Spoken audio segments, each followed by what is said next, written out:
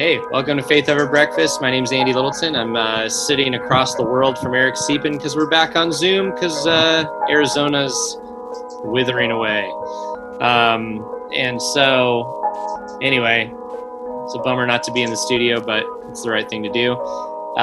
Eric and I today, we were talking about, we started off with things like the Lincoln Project and the AND campaign and vote common good, not your conscience. I'll try to put links to all three of those so people can kind of go explore them. Great, that's a good idea. And then we talked a little politics in the church after that. So I think it was good. All the way through. Thanks for joining. As usual, this is Andy and Eric having breakfast and working something out. This is not coffee. Yeah, and coffee and a little pink plate. Look at that. I really but this is not the Village and Mission Church laying down statements. Mm-hmm. So hang out with us. Consider the conversation. Maybe you have some thoughts. Maybe there's something you'd like to recommend to us at faithoverbreakfast@gmail.com. Talk about in the future. Thanks. Take it easy, man. Enjoy your meeting.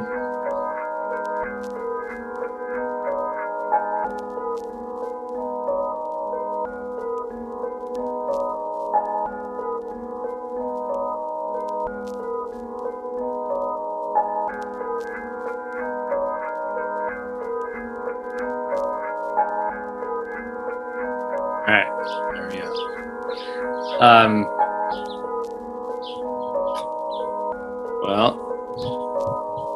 Coronavirus, it's bad. Yeah, I just figured it's probably safest to not be in a small square. Yeah. It's hard because I don't know about you, but it's obvious. All the evidence is that, it's terrible here in Arizona. But I see things around us. Even my mom's independent living home just sent out an email that they're reopening more. And I'm like, why now? You've done so well with this. Why? And it seems like that's a lot of things. But then if I'm honest, even I feel that way too, right? Because I don't want to not be in the studio. Or anything else. It's tough. Yeah, it is. It is tough.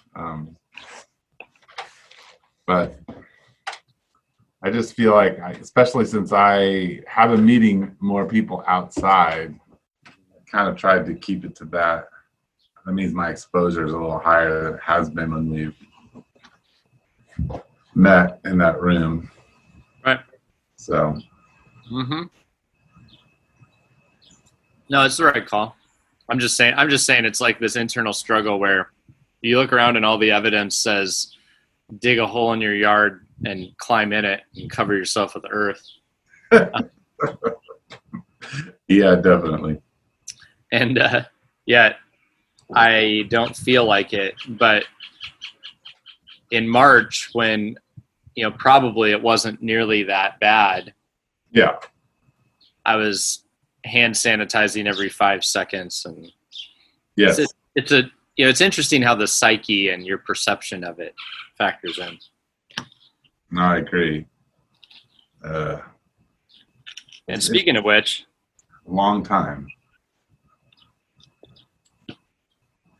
Speaking of which, have you seen these Lincoln Project videos? Any of the ads?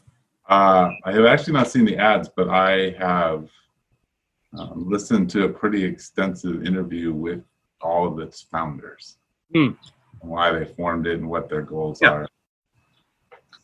So I've watched a few of them, and I don't really have the TV on, so I guess these are all over. They're putting them on Fox and stuff like that. Mm-hmm. But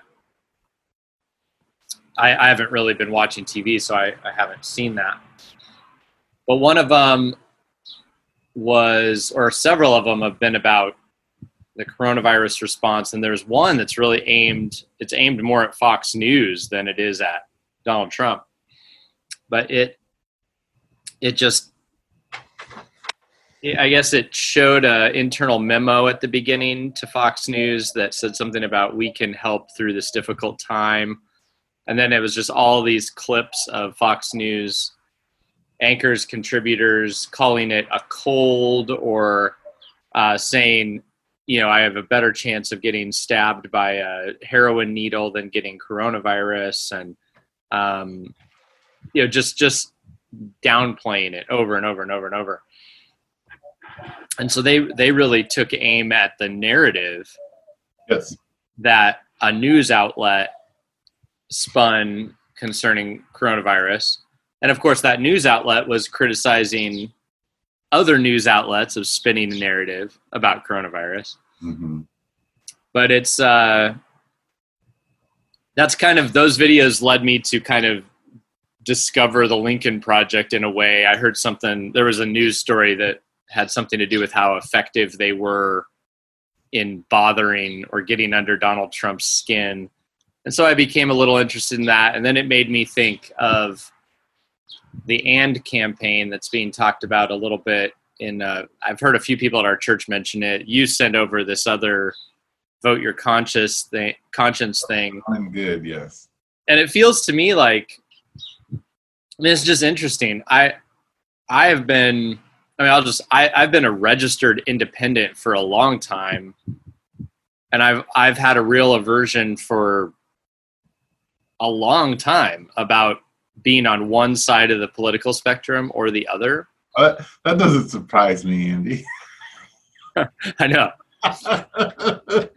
I've been called the high priest of the centrists recently, so there was that. Or the high priest of the centrists. Yeah. But it's interesting because here I've often felt like there just weren't a whole lot of people in that boat.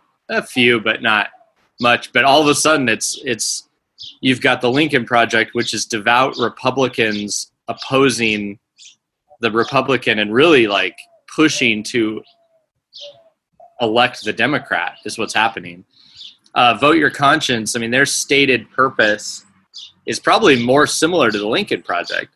It's just a different approach, but it's to not reelect Donald Trump. Like, that's the stated purpose of the organization. The AND campaign's been around before Donald Trump. And so their stated purpose is to combine like social action and biblical values, like morality stuff. Right. And it's a movement of urban Christians especially. But it's that's interesting to me. How do you read that desire to put these things together and not have it's like it's not divisive, but it still really is, because it's still pitting something against Donald Trump. Sure. As explicitly with the Lincoln Project and Vote Your Conscience. It's explicitly doing that. Well, yeah. Well, it's vote common good, but yes. Vote common good. Vote Your Conscience. Yeah, you can do that Vote too. common good. My bad. Yeah. The idea of voting for everyone instead of voting for just your little political kind of wing. But so my thought is that a lot of these are going back to what Ronald Reagan believed. And he always said that for someone to be 80% your friend, that doesn't make them 20% your enemy. Mm. And so if you can get together against a common enemy with those who may not agree with you in all places, but you agree to a percentage, or maybe about the core values of liberty and... Well, that's all you're ever going to get is a percentage. You're Right. never going to find your clone. Right. The rule of law, those kinds of things that they feel Donald Trump has completely violated. They can all get together on that.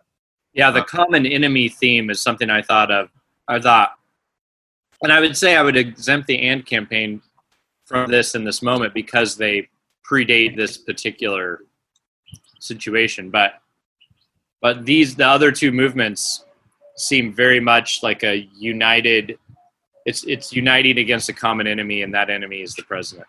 Yeah, and I'll say this. So since Ronald Reagan, the Republicans have ruled. Mm-hmm. even with the election of Clinton and Obama, both centrists who were slightly left when they first were elected, and appealed to the moderates and maybe the southern blue staters. But here's the thing: in the Republican Party, it used to be, you could elect a moderate liberal in Vermont and a right-wing conservative in Arizona, and they all could be under the same party umbrella. Mm-hmm. But Donald Trump, and this was really started probably when Obama got elected, but the undercurrents were there from Rush Limbaugh and other populists and nationalists, that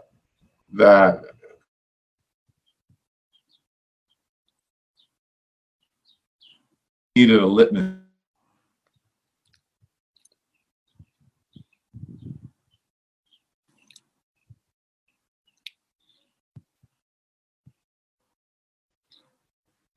Your Zoom frozen on my end, my friend. I'm probably in the recording, therefore.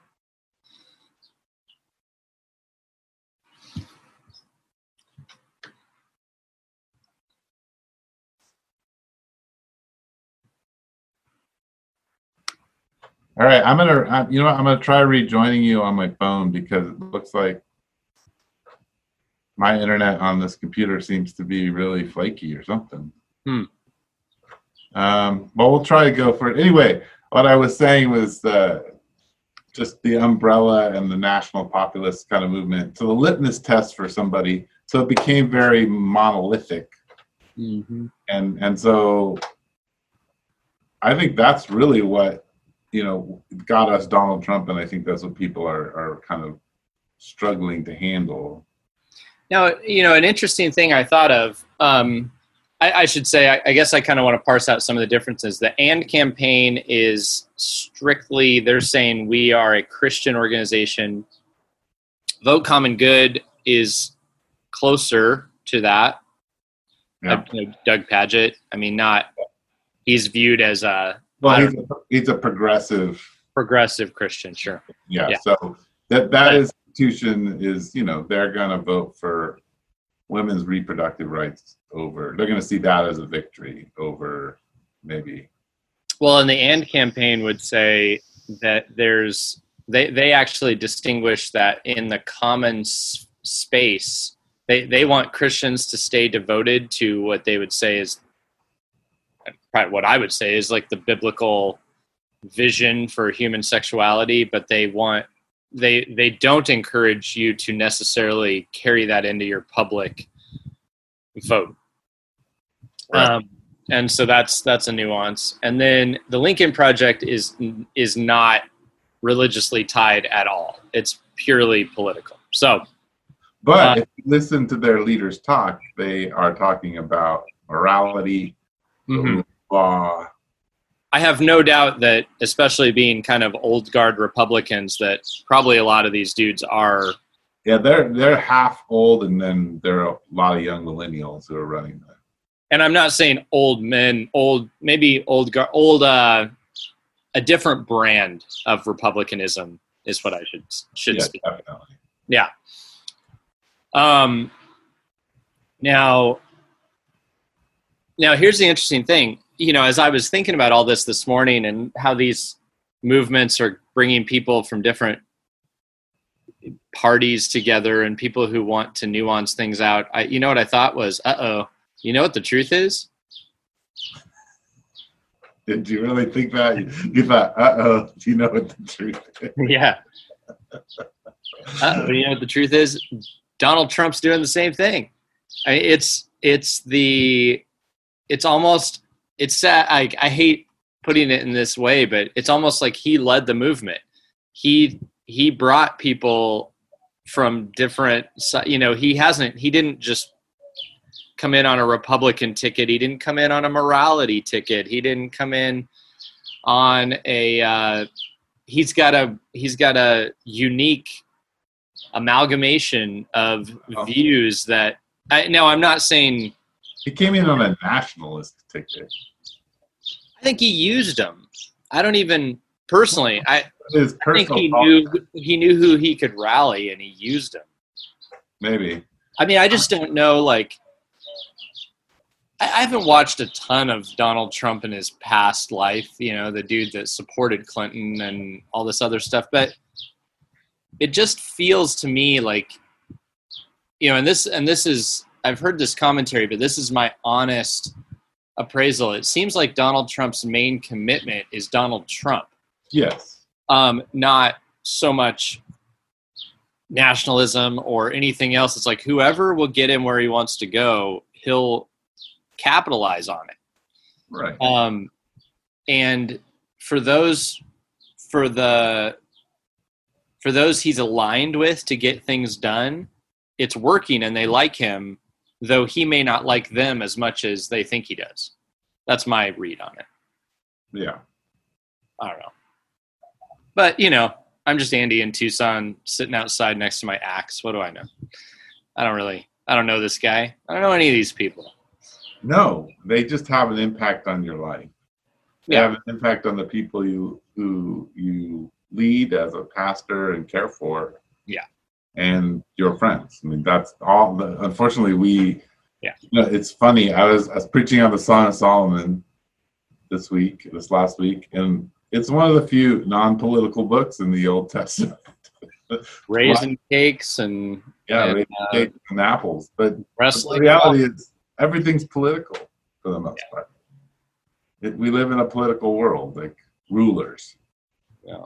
From the you dog. Could aside Song of Solomon. You could find a way. Something about sexual expressions in there. Yeah. And if it's a metaphor and it's God and his people, that's very political. Sure. But it's about love. That's political. God's love for people. It's not about governmental structures and what happens when you violate those structures and the consequences of But what about when those structures tell me how to love? Yeah. Don't see that there either. It's poetry. I'm just trying to annoy you.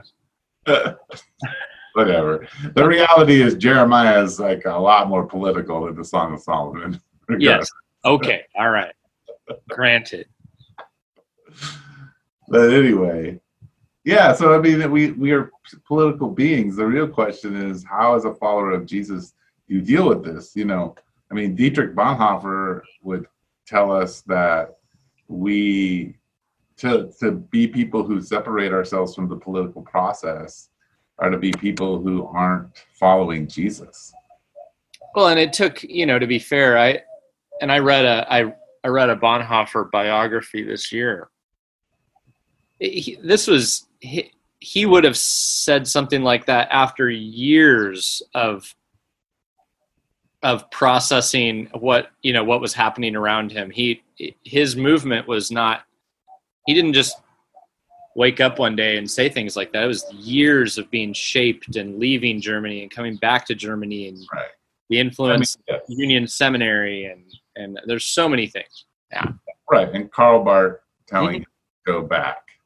Yeah. It's a decisive moment. But yeah, I think he had to come to that, but he does contribute a view because of his experience.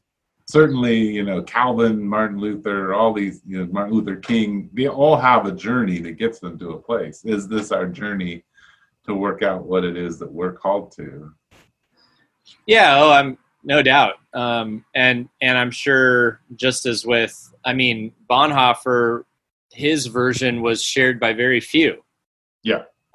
It was a very small group that ended up deciding to do what he did, and it didn't, like, quote unquote work, though it left quite a legacy. Yeah. You know, similarly, a lot of I don't know, how do you see these campaigns, these ideas, vote common good, you know, and campaign, even Lincoln Project, how do you see them squaring up with some of these powerful leaders who made a difference? I mean, are they trying to be too nuanced? Something that the article I read on the Lincoln Project said was what they're getting right and this is by getting it right, they mean it's working, is that they're not nuanced. They're being very direct and emotional, and they're pushing very hard in the other direction, utilizing the values that they know certain people have. So they're talking about, there's a coronavirus one about the veterans, World War II vets, and how some of them have died of coronavirus, and it just ends with a guy on a ventilator, supposedly. So it's pulling on the strings of the people that have supported Donald Trump, but it's being very direct. Whereas the two Christian ones we're talking about are being trying to be very nuanced. Is nuanced? Well, I would say that what's the place for nuance? Good is pretty out there. They're willing to say they want Democrats elected. That's voting the common good right now. Yeah. Or moderately liberal Republican. Sure. But here's the thing. I want to say that for followers of Jesus, I think we said this in our last thing, was this is a spiritual war and it starts there. Yeah. The conversation, and I think that gets lost. I don't hear that anywhere. Yeah. And I think there's an overemphasis on two things: doing things and doing things, and then also putting morality on what you're doing. Mm-hmm. So the people from Vote Common Good feel that they are doing the morally right thing, and you, Andy, need to do what they're doing. Yeah. To be doing the morally correct thing. And I think that's a very American thing.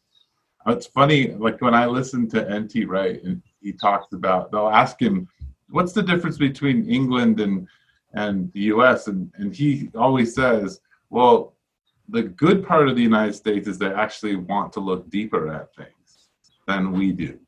He said the bad thing is they think that everything has a right and a wrong all the time. And that we are always looking for the moral answer in every single thing. And so it kind of ruins, or it makes our conversations very difficult. Right. And I think that's really true. Because you're either right or you're wrong. You're being moral, you're being immoral. There's no... Right, and that morality moves itself from not just, it's wrong to kill someone, it's wrong to take someone's wife. It moves to you interpret the gospel slightly different. You look at your political understandings are slightly different. That's morally wrong or on the precipice of being, Sure. And, you can bring it down to debates over what kinds of pizza to eat. There are morally right and wrong answers. Exactly. And we joke about that, but it's true. That's how many of us think. Yeah.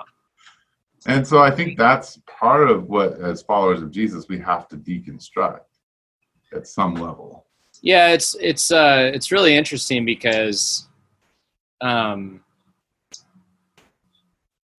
a way, it's like we need more moral compass sometimes. So I'll just share a little rabbit trail I've been down not too long ago, but in my custom furniture world, everybody's trying to work down the price, and there's always, there's capitalism and who can make it the cheapest and all that stuff. But then people who will say, I don't know how many times I've heard somebody say, I want something locally made.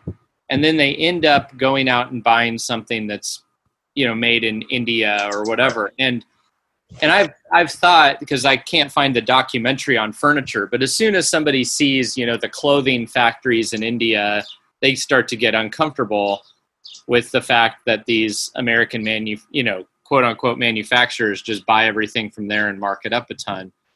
Now, and I almost wanted to make a documentary, go find what children are building your furniture. It looks cool, but you almost need a deeper moral sense of, I need to spend money that supports things that aren't taking advantage of people and enslaving people. But we do it all the time. We just don't look.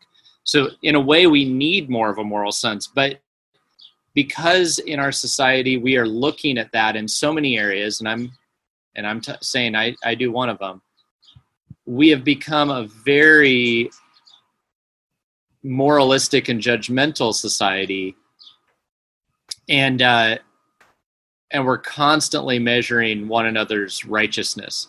And I'm not talking about Christians. I'm talking about everybody. Oh yeah. And we don't know our way around it. And then we get frustrated. So there's the morals that we think are important and we want other people to adhere to them. And there's the morals we think are oppressive and we want people to leave us alone with those. Right. And the gospel really does, bring a whole different paradigm to all this, to where you can actually love morals but not be justified by them. And it's unique, and it's just a whole different ballgame. So do you feel like these, like the AND campaign and Vote Common Good, I mean, are they, as you're describing this, they're saying, are they really offering a Christian way? Interestingly, you were talking about the spiritual battle. You know who I hear that the most from is from like people who I know, who I've talked to recently, who voted for Donald Trump and think he's very important, will say it's a spiritual battle. We need somebody who's going to oppose abortion and be pro-Israel. It's a spiritual battle. Everybody who I've heard say spiritual battle wants Donald Trump in there, oddly enough. Right. And my counter to that is, I'm not talking about a nationalistic spiritual battle. So work that out. And I know you're not. I'm just saying, like, that's where I hear the language. Right. So Donald Trump, Joe Biden, and any other institution, in my mind, even if it's got people who follow Jesus in it, are secular institutions that follow the rule of God. So let's really quick. Secular is just, all it is a group of people trying to work together who must live together. They live in the same area, city, nation. Secularism is working together with people who are different. Right. And in those institutions, there are two evil forces behind them. One, there is the forces of darkness that are big forces, like that pick up steam, like racism or unregulated capitalism.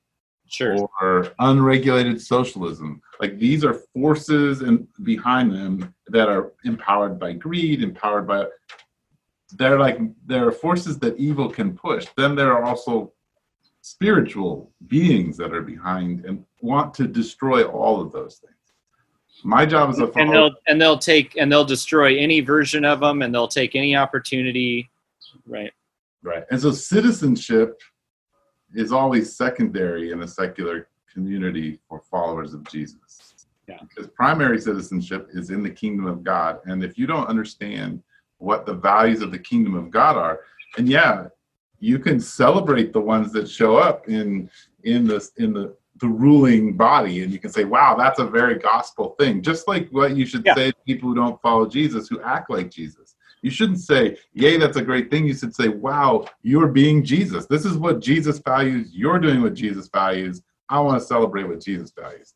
And similarly, in the lives of people who don't know Jesus, you can identify something that is anti-gospel, that's hurting them or whatever, and speak to that, and even speak to how Jesus offers something different. You can do that. Yeah.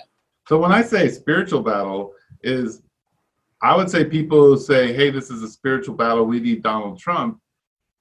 I would have to seriously quiz them to say, have you actually spent time discerning together with both your community and a larger Christian community what God is doing and what the enemy is doing? Or have you decided by a set of principles that this is a spiritual battle, and you're just going to go run out there with your sword and say that without ever fasting, praying, and contemplating and asking God to reveal what really he wants his citizens to do? That's not a collective thing we're in. I think it'll look different. when we end up playing it out. And look, I think this is American history. Christians are on either side of the Civil War. Yeah. Christians are on either side of the Revolutionary War. Christians are, the way they understand themselves is going in the world is going to be different.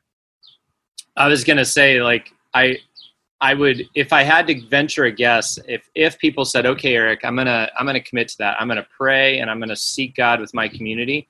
They'd still come out on different sides of it is what I'd guess. I agree. And I think one of the harder parts is to sit in the middle, because when I sit with people in my church who are conservative and who agonize over the death of young babies being aborted, and I can see the pain and agony in both their own stories, the way they fought, because we have a big activist in our church who's probably one of the more prominent ones in Tucson, right, all over the United States. And so I understand, like, his pain as he watches this, and so he's consumed by that violence and by that, and trying to stop that injustice. I can sit there. I can then also sit with people who are on the other side of that, who really want to fiercely fight for the rights of women, and they see the government taking away those rights, and they are doctors who see the effects of these things, and you're like, okay, these are two people following their passion and what they think God's calling them to. How do they live out life together and affirm each other's journey when in some ways it seems to oppose? Well, you can only do that by listening to the Spirit of God together. Right, and picking a side doesn't seem to facilitate a lot of that at all, or any, very much of that. It's very difficult if you've picked one of the polarized sides. Another thing that was crossing my mind was, just we know that this happens as it regards the gospel or self-righteousness or something like that. So it would be that it's not as simple to say the devil's over here and God's over here. So let's take like the Pharisees, for example. So the Pharisees, they would say the God is over here with the nation of Israel, and God is over here with being dedicated to your prayers, and God is over here with being, as devout to following the rules as possible. That's God is over here. And Jesus comes in and he goes, no, you've actually, the enemy has deluded your mind. You are self-righteous.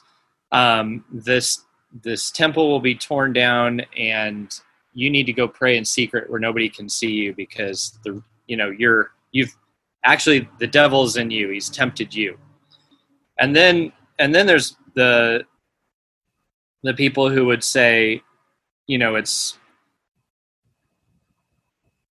like nobody can tell me what to do, and they're like in the opposite side of things, and they'll say that the devil's in the system and all this stuff, and freedom of the individual, and so back in Jesus's day, there's probably people who, the tax collectors or whatever, who are like, look, I'm not going to do this temple junk, and I'm not really worried about the nation. I just got to look out for myself. Like I got to work. I got to do what I got to do.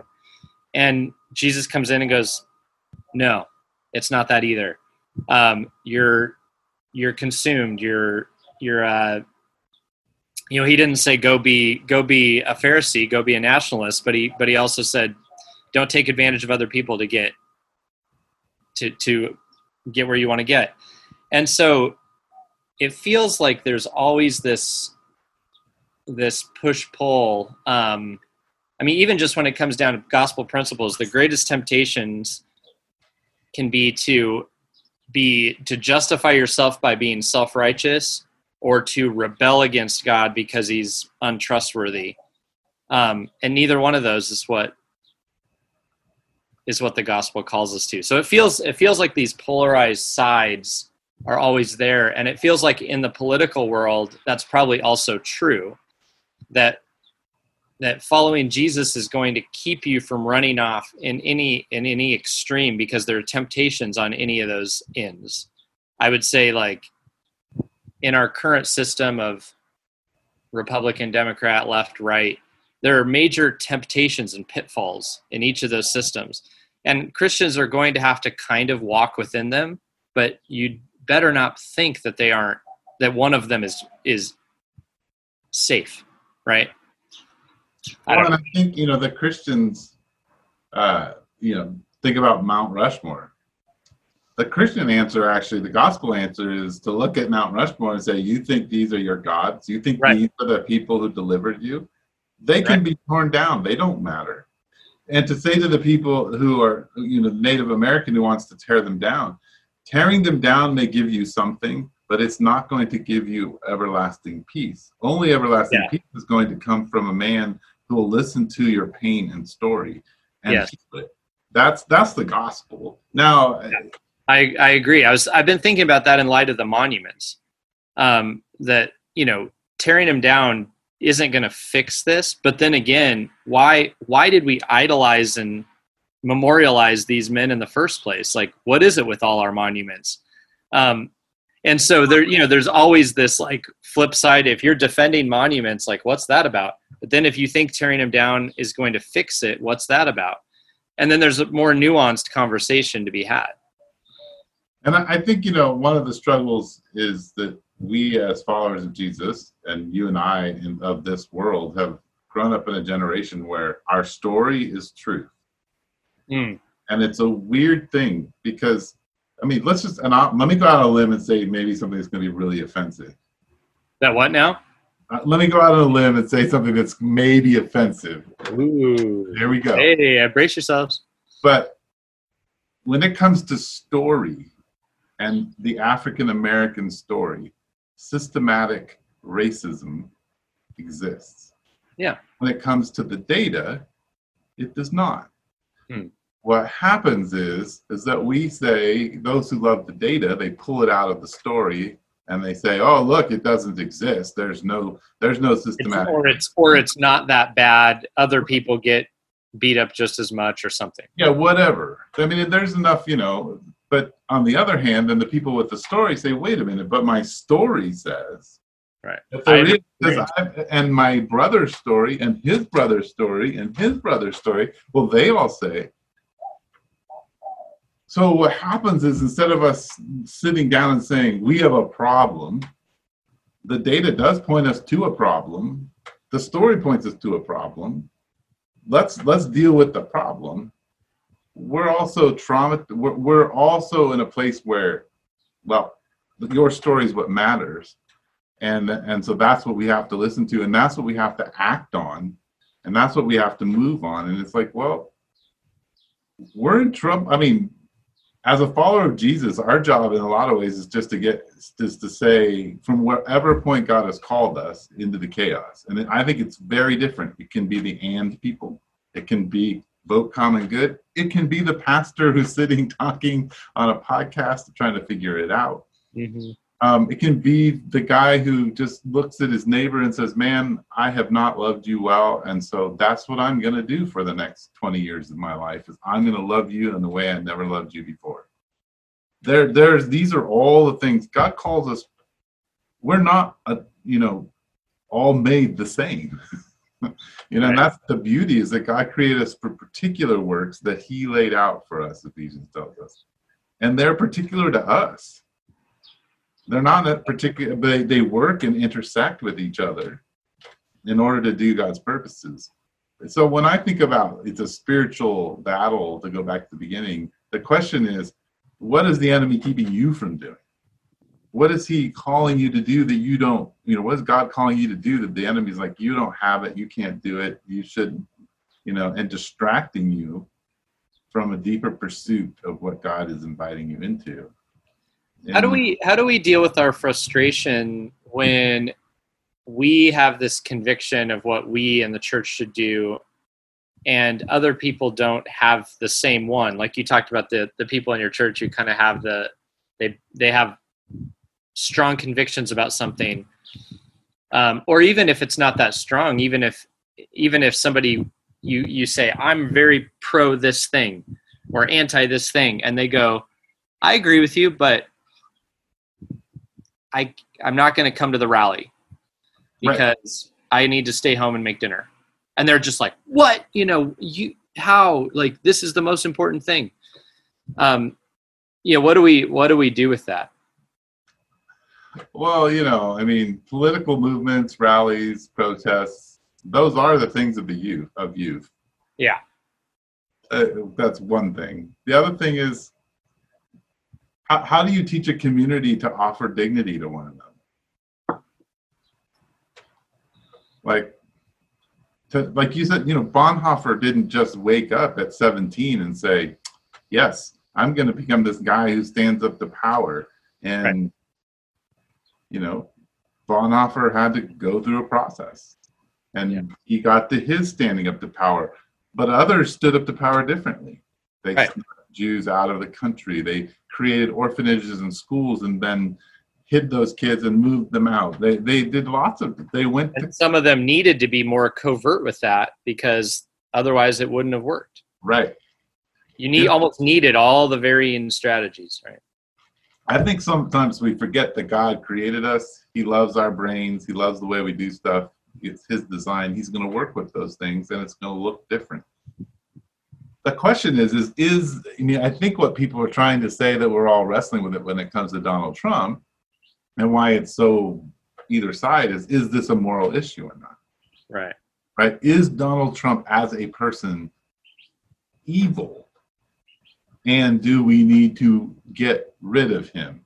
And I mean evil in the sense of not in a theological sense. Because then the answer is yes, everybody's evil, but everybody's redeemable. Sure. Yeah. No. Is he a force that the enemy is using in which we need to remove? If you're talking to the Lincoln Project, then yes, they believe that he is in opposition to morality and the rule of law. Yeah. And that he has infected the Republican Party. If you're talking to Jerry Falwell Jr., he would say he is God's man doing what God, Right? Yeah. Would he say that about Obama? Would he say that about, no, right? So it's, but that is the thing. It's on either side. It's a moral question. Right. I look at it and I'm like,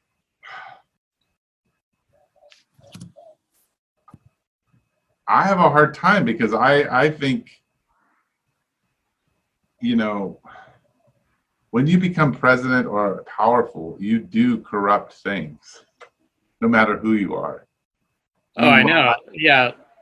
What president didn't? And so there's this corruption. So I am very wary of ever saying outside of God is over this person, that they are God's man in the sense of he's acting particularly as a Moses type character.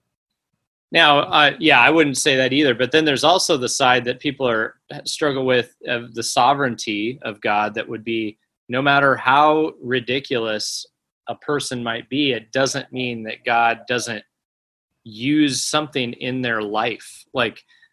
And so and this is we want it to be, it's like all one or all the other. So, my temptation, because already, I'm not a Trumpy guy myself, but the temptation for me is to think that 100% of his decisions are wrong.